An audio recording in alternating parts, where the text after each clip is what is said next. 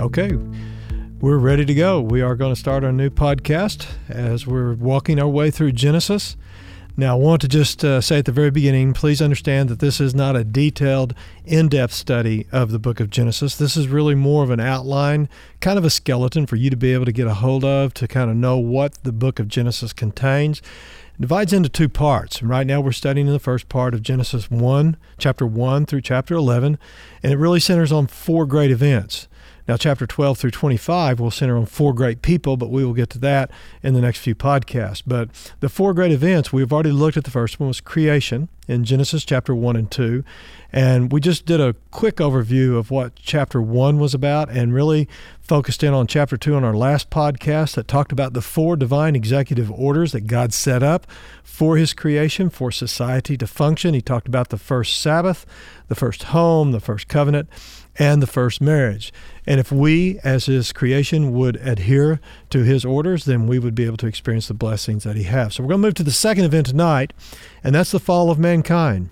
We're going to try to look through the chapters of Genesis 3 through 5 in a very concise way, but not in a very deep way. I would challenge you, if you are enjoying this, to get in to the book of Genesis and find other material to go into it deeper. But this is about the fall of man. And temptation is a very key ingredient of why Adam and Eve ever sinned against God. And temptation is an opportunity to accomplish a good thing in a bad way. Like, it's good to pass a test if you're in school, but it's bad to pass that test by doing it by cheating. It's always good to pay your bills, but it's bad if you steal the money for the payments of those bills. And basically what Satan told Eve is that he could give her something that she really wanted, something that she probably needed, and she could have it now and enjoy it. And best of all, he promised her that there wouldn't be any painful consequences, really just deliberately lying about what God had told them. And God has given us a conscience to be able to understand the difference between good and bad. And that conscience accuses us when we do wrong, and it approves us when we do something right. Matter of fact, a Native American Christian compared conscience to an arrowhead. He wrote, "If I do wrong, the arrowhead turns and hurts me until I make it right. But if I keep doing wrong, the arrowhead keeps turning and eventually wears down the point so it doesn't hurt anymore." And that's what the Bible calls in 1 Timothy chapter 4 a seared conscience, or even what Hebrews chapter 10 verse 22 even says is an evil conscience that no longer functions properly the way God designed it.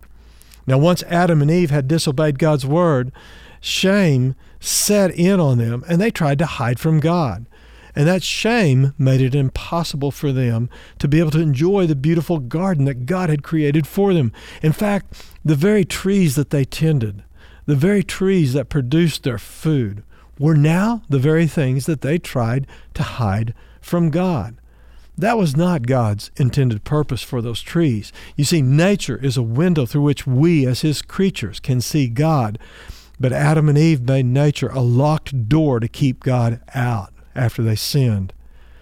But we know the rest of the story. We got to insert this right here, that one day the Savior would come and he would die on a tree so sinners would come back to God and be restored in a right relationship to him. And when God searched for and approached Adam and Eve, we must remember he wasn't like a cruel master talking to disobedient slaves. And he wasn't like an angry judge that was trying to talk to convicted criminals. No, God was like a broken-hearted father, speaking in love to his wayward children. God's seeking Adam after he sinned was really an act of grace, because even as he exiled them from the garden and from his presence, he continued to work for them. Now, he could have at that moment delivered the final judgment and justly destroyed them, but he didn't do that. But he did pronounce penalties upon Adam and upon Eve and the serpent. And those penalties really, in a way, demonstrated God's love for them, but God's love for sinners in no way eliminates his holy hatred of sin. God's word to the serpent, Satan, in chapter 3, verse 15, are often called proto-evangelium, or it's the first gospel, because it's the first announcement of a coming Redeemer found in the Bible. And those words to Satan that God spoke was that the seed of woman would crush the head of the serpent. This was a declaration of war that God had pronounced. And it was between the offspring of the serpent, representing Satan's family, while the seed of woman is God's family. And of course, at the cross, Satan did bruise Christ's heel.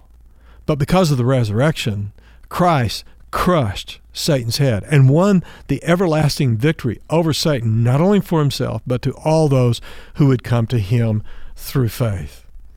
But notice God's continual care and provision for Adam and Eve, even after they had sinned against him. Before expelling them from the garden, God literally sacrificed an animal and used the skin to make suitable clothing for the new environment that he was placing them in.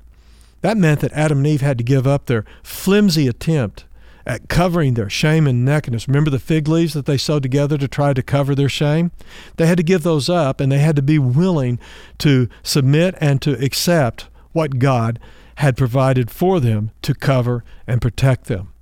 It's much like what Paul wrote in the book of Romans, chapter 5, verse 8, when he says, "But God demonstrates his own love toward us in that while we were still sinners, Christ died for us." So even in our sin, just like Adam and Eve, God continued to care and provide for them. As we're born into this world as sinners, God still cares and provides for each one of us if we, through the eyes of faith, will see the Savior. And even though they turned their backs upon God, he was still there for them. But let's take a chapter about the faith, and let's not look at it back at what happened right after creation. Let's ask what about today? What about when you and I sin? What is our response? Do we attempt to hide from God? Do we try to cover our shame with our own little works? Do we do like Adam and Eve did when God confronted them about their sin? Do we blame others for our failures and sins rather than coming clean and admitting and confessing the truth? Do we even sense that when we sin, that God is still seeking us out to care and to provide for us? Well, in chapter 4, as we move into that chapter now, it doesn't take long to see the devastating effects of sin. Now, chapter 4 centers around Cain, which was Adam and Eve's firstborn. And since God had made the promise that the seed of woman would crush the head of the serpent, you had to believe that Adam and Eve had hoped that Cain would be that seed of woman who would crush the head of the serpent and find victory for them. Unfortunately, Cain takes out his anger on someone other than Satan. And As You Like It, Shakespeare wrote these words: "All the world's a stage, and all the men and women are merely players. They all have their exits and their entrances, and one man in his time may play many parts." Cain certainly did have a number of roles in his life. First of all, we see him as a brother. But unfortunately, when sin entered into the human race through Adam and Eve's sin, families became dysfunctional and fractured. And only the Lord can bring those families back together again. So Cain was a brother. Cain was also a worker. Now, work, unfortunately, has been misunderstood by a lot of people today. They believe work is a result of sin. No, work is a part of God's creation mandate. It's not a punishment. But when sin did enter the world, it made man's work difficult. Our toil became laborious. So Cain was a brother. He was a worker. But another part Cain played was that of a worshiper. Workers need to be worshipers, or they'll become idolaters, focusing upon their gifts and not the givers. God rejected Cain's offering as he brought it before the Lord, not only because it was the wrong kind of offering, not what Adam and Eve had seen in the garden and what they had probably taught him, but even more importantly, God rejected Cain's offering because his heart was simply not right before God. And this led to another role of Cain, and that becoming a murderer. Cain murdered his own brother, not a stranger. And it's even statistics show today that the majority of murders happen by someone that is known as opposed to a stranger. And Cain murdered his brother Abel because Cain was envious and he had a hatred that built up in his heart for his brother, a jealousy. And notice that when Cain did this, it was after Cain had engaged in worship with God. And as he was there, and it was with the wrong offering, with the wrong attitude, God was warning. And he was promising Cain that if he get his heart right, that God would make it right. But once this diabolical deed was done and Cain murdered his brother Abel, he tried to lie his way out of it. And because of this killing, Cain took upon another role in his life. And that's when he became a wanderer. It's been said that the vagabond has no home. A fugitive is running away from home.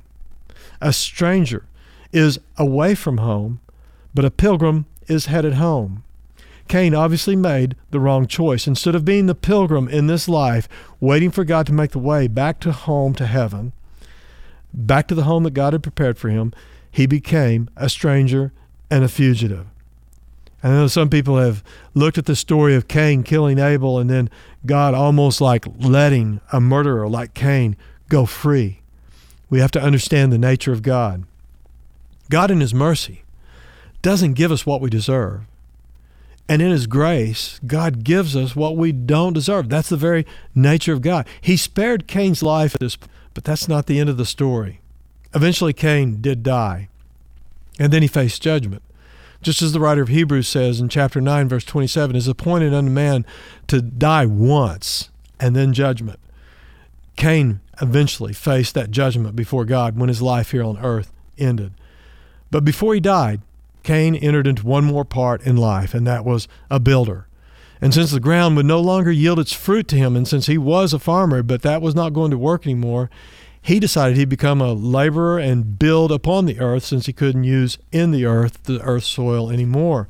And Cain built and lived in a society that grew, and it was rich in culture and industry with plenty of food. As a matter of fact, the Bible tells us that they had everything in this city, everything that is except God. His entire civilization that he and his descendants built would eventually be destroyed in the flood, which is going to be our next event that we'll look at in the next podcast. But the record of his life is left in the Bible simply to be a warning to anyone who wants to pretend to worship and play with sin and doesn't take temptation seriously. The way of Cain is not the narrow way that leads to life, as Jesus spoke about in the Sermon on the Mount. And so as chapter 4 comes to a close, with sin spreading quickly throughout the human race like a cancerous tumor, God is still working to fulfill his plans and fulfilling the promises that he had made to Adam and Eve. Because at the end of this chapter, you see where Seth is born. And Eve, as the mother, said, God has appointed for me another offspring instead of Abel, for Cain killed him. And Eve saying that offspring, that's that hope still coming through, still shining, that the offspring of woman would crush the head of the serpent. Now, chapter 5 is a very interesting chapter in the Bible. It's one of those chapters that a lot of people get stumped with. They trip over it. They get hung up because it's the first genealogy that's listed in the Bible, and it's the genealogy of Adam.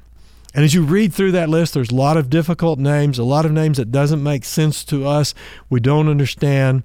But what we do understand of this genealogy is very important, because God had created Adam in the likeness of himself.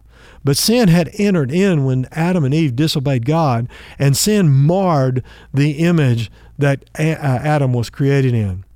But then as you start reading through this genealogy in chapter 5, you see where Adam fathered a son, Seth. But the Bible says Seth was born in the likeness of Adam, after his image and not God's. As we continue to read that, we see that in chapter 5, the death bell rings loud and clear, and it says, and he died over and over and over again. But while all this is happening, if people looked up, they could find encouragement and inspiration in the midst of suffering and death. Because you see, out of the 13 people that are listed here, 4 stand out because God did something really special through them just to encourage his people. Seth is that first one we want to look at, and he shows a new beginning from God. Sin and death reign today in this world, but through faith in Jesus Christ, we can reign in victory. That's what Paul writes to us in 1 Corinthians chapter 15. And what's interesting is that baby boys have made a big difference between defeat and victory for God's people throughout the history of mankind. During the bondage of Egypt, when the nation of Israel was at their lowest, Moses was born, a baby boy. And when the lamp of God was growing dim, once the Israelites had entered into the promised land, Samuel, the prophet, was born. And when the kingdom of God was disintegrating under King Saul, God sent a son to a man named Jesse. And that boy that was born last in Jesse's home was named David, who became probably the most famous king of the nation of Israel.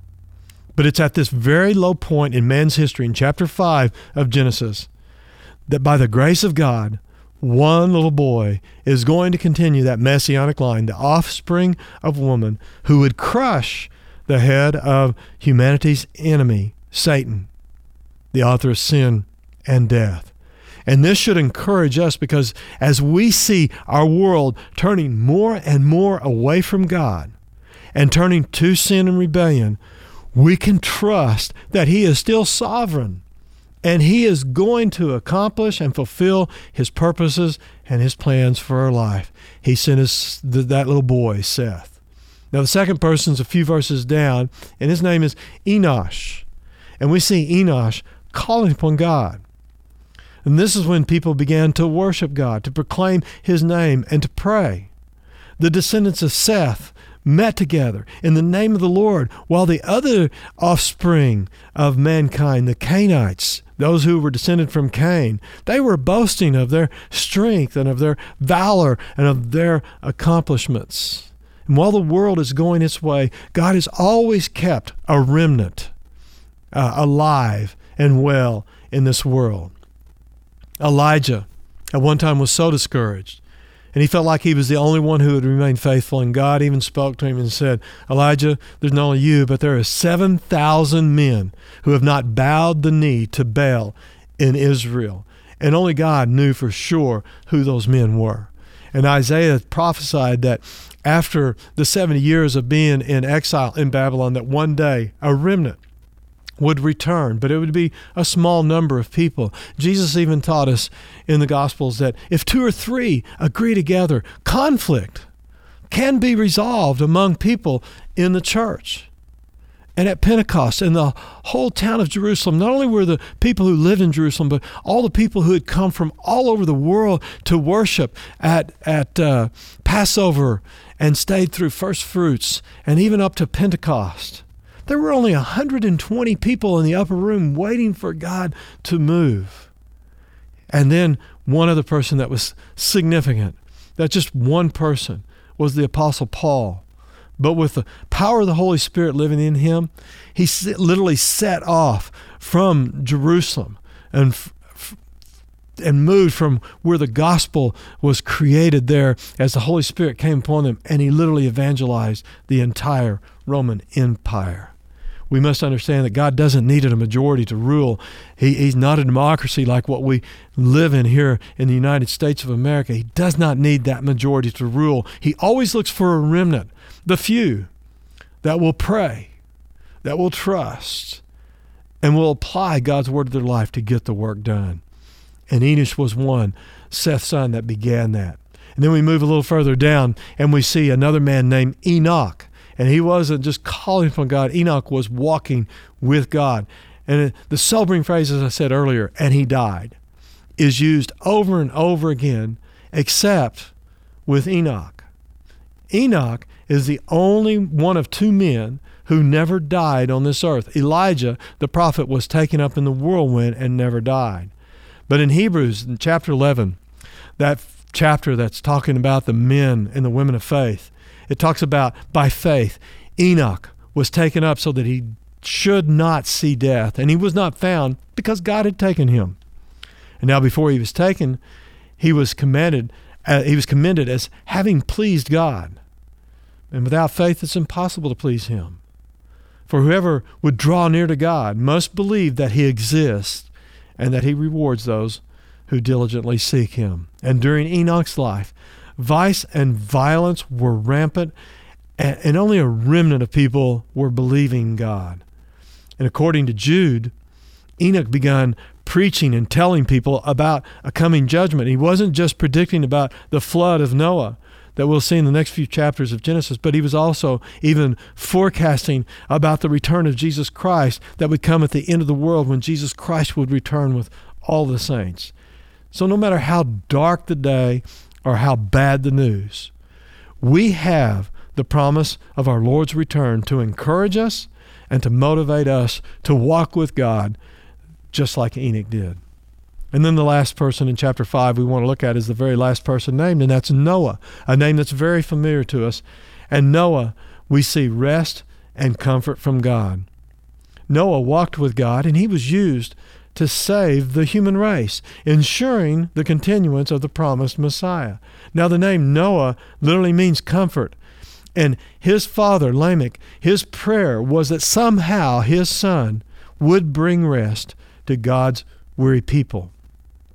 Centuries later, God's Son, Jesus Christ, would say these wonderful words that are recorded for us in the Gospel of Matthew, chapter 11.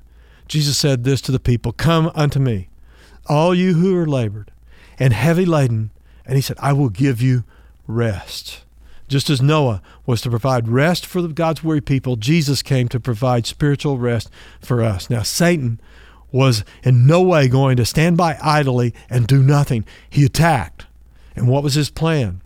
His plan was to get the godly line of Seth, the seed of woman, to compromise. And compromise is one of the most successful strategies that Satan uses even today. If he can delude God's people into abandoning their privileged position, and that being separated from sin and having communion with God, then he can corrupt them and lead them into sin and death. Satan tried to get Seth's godly line to mix with the ungodly line of Cain to get them to abandon their devotion to the Lord. That's the same temptation we face today. James chapter 4 tells us about temptation begins by becoming friendly with the world.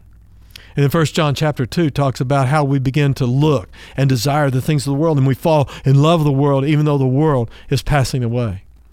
And then Romans chapter 2, when we fall in love, then we begin to conform. We begin to be pressed into the mold of what the world wants us to be, rather than being separated from the world and being different from the world and being set apart for God's holy use. Lot is a perfect example of how this happens in our lives. First, he looked toward Sodom and Gomorrah.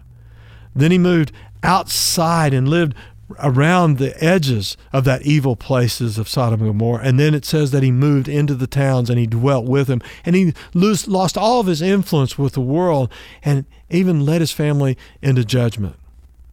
And again, as we've looked now through Genesis 4 and 5 and talked about what was going on with Cain and Abel and with Seth, the question is, if you were examining your own life, who do you more closely resemble? Does your life resemble Lot, who compromises with the world and loves the world and conforms the world? Or would people say, when they look at you, there's an Enoch.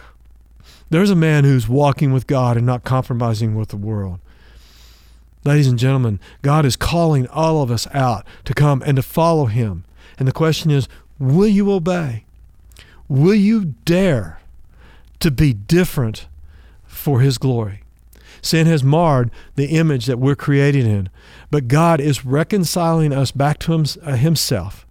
And when we get reunited with him in eternity, we shall see him as he is, and we shall be like him. The challenge is to live our life growing closer to that image as we live every day on this world so that his light can shine through us. So that's the second of the four great events in Genesis 1 through 11. We saw creation, now we've seen the fall of man. Our next podcast will look at the flood of Noah. But if this podcast has challenged you in any way, or if you have questions that you would like to ask, please email those to us. You can do that at Mike@Risen, and Risen is spelled RIZEN.church, and I'll be glad to respond to you. Thank you, and may you have a blessed day.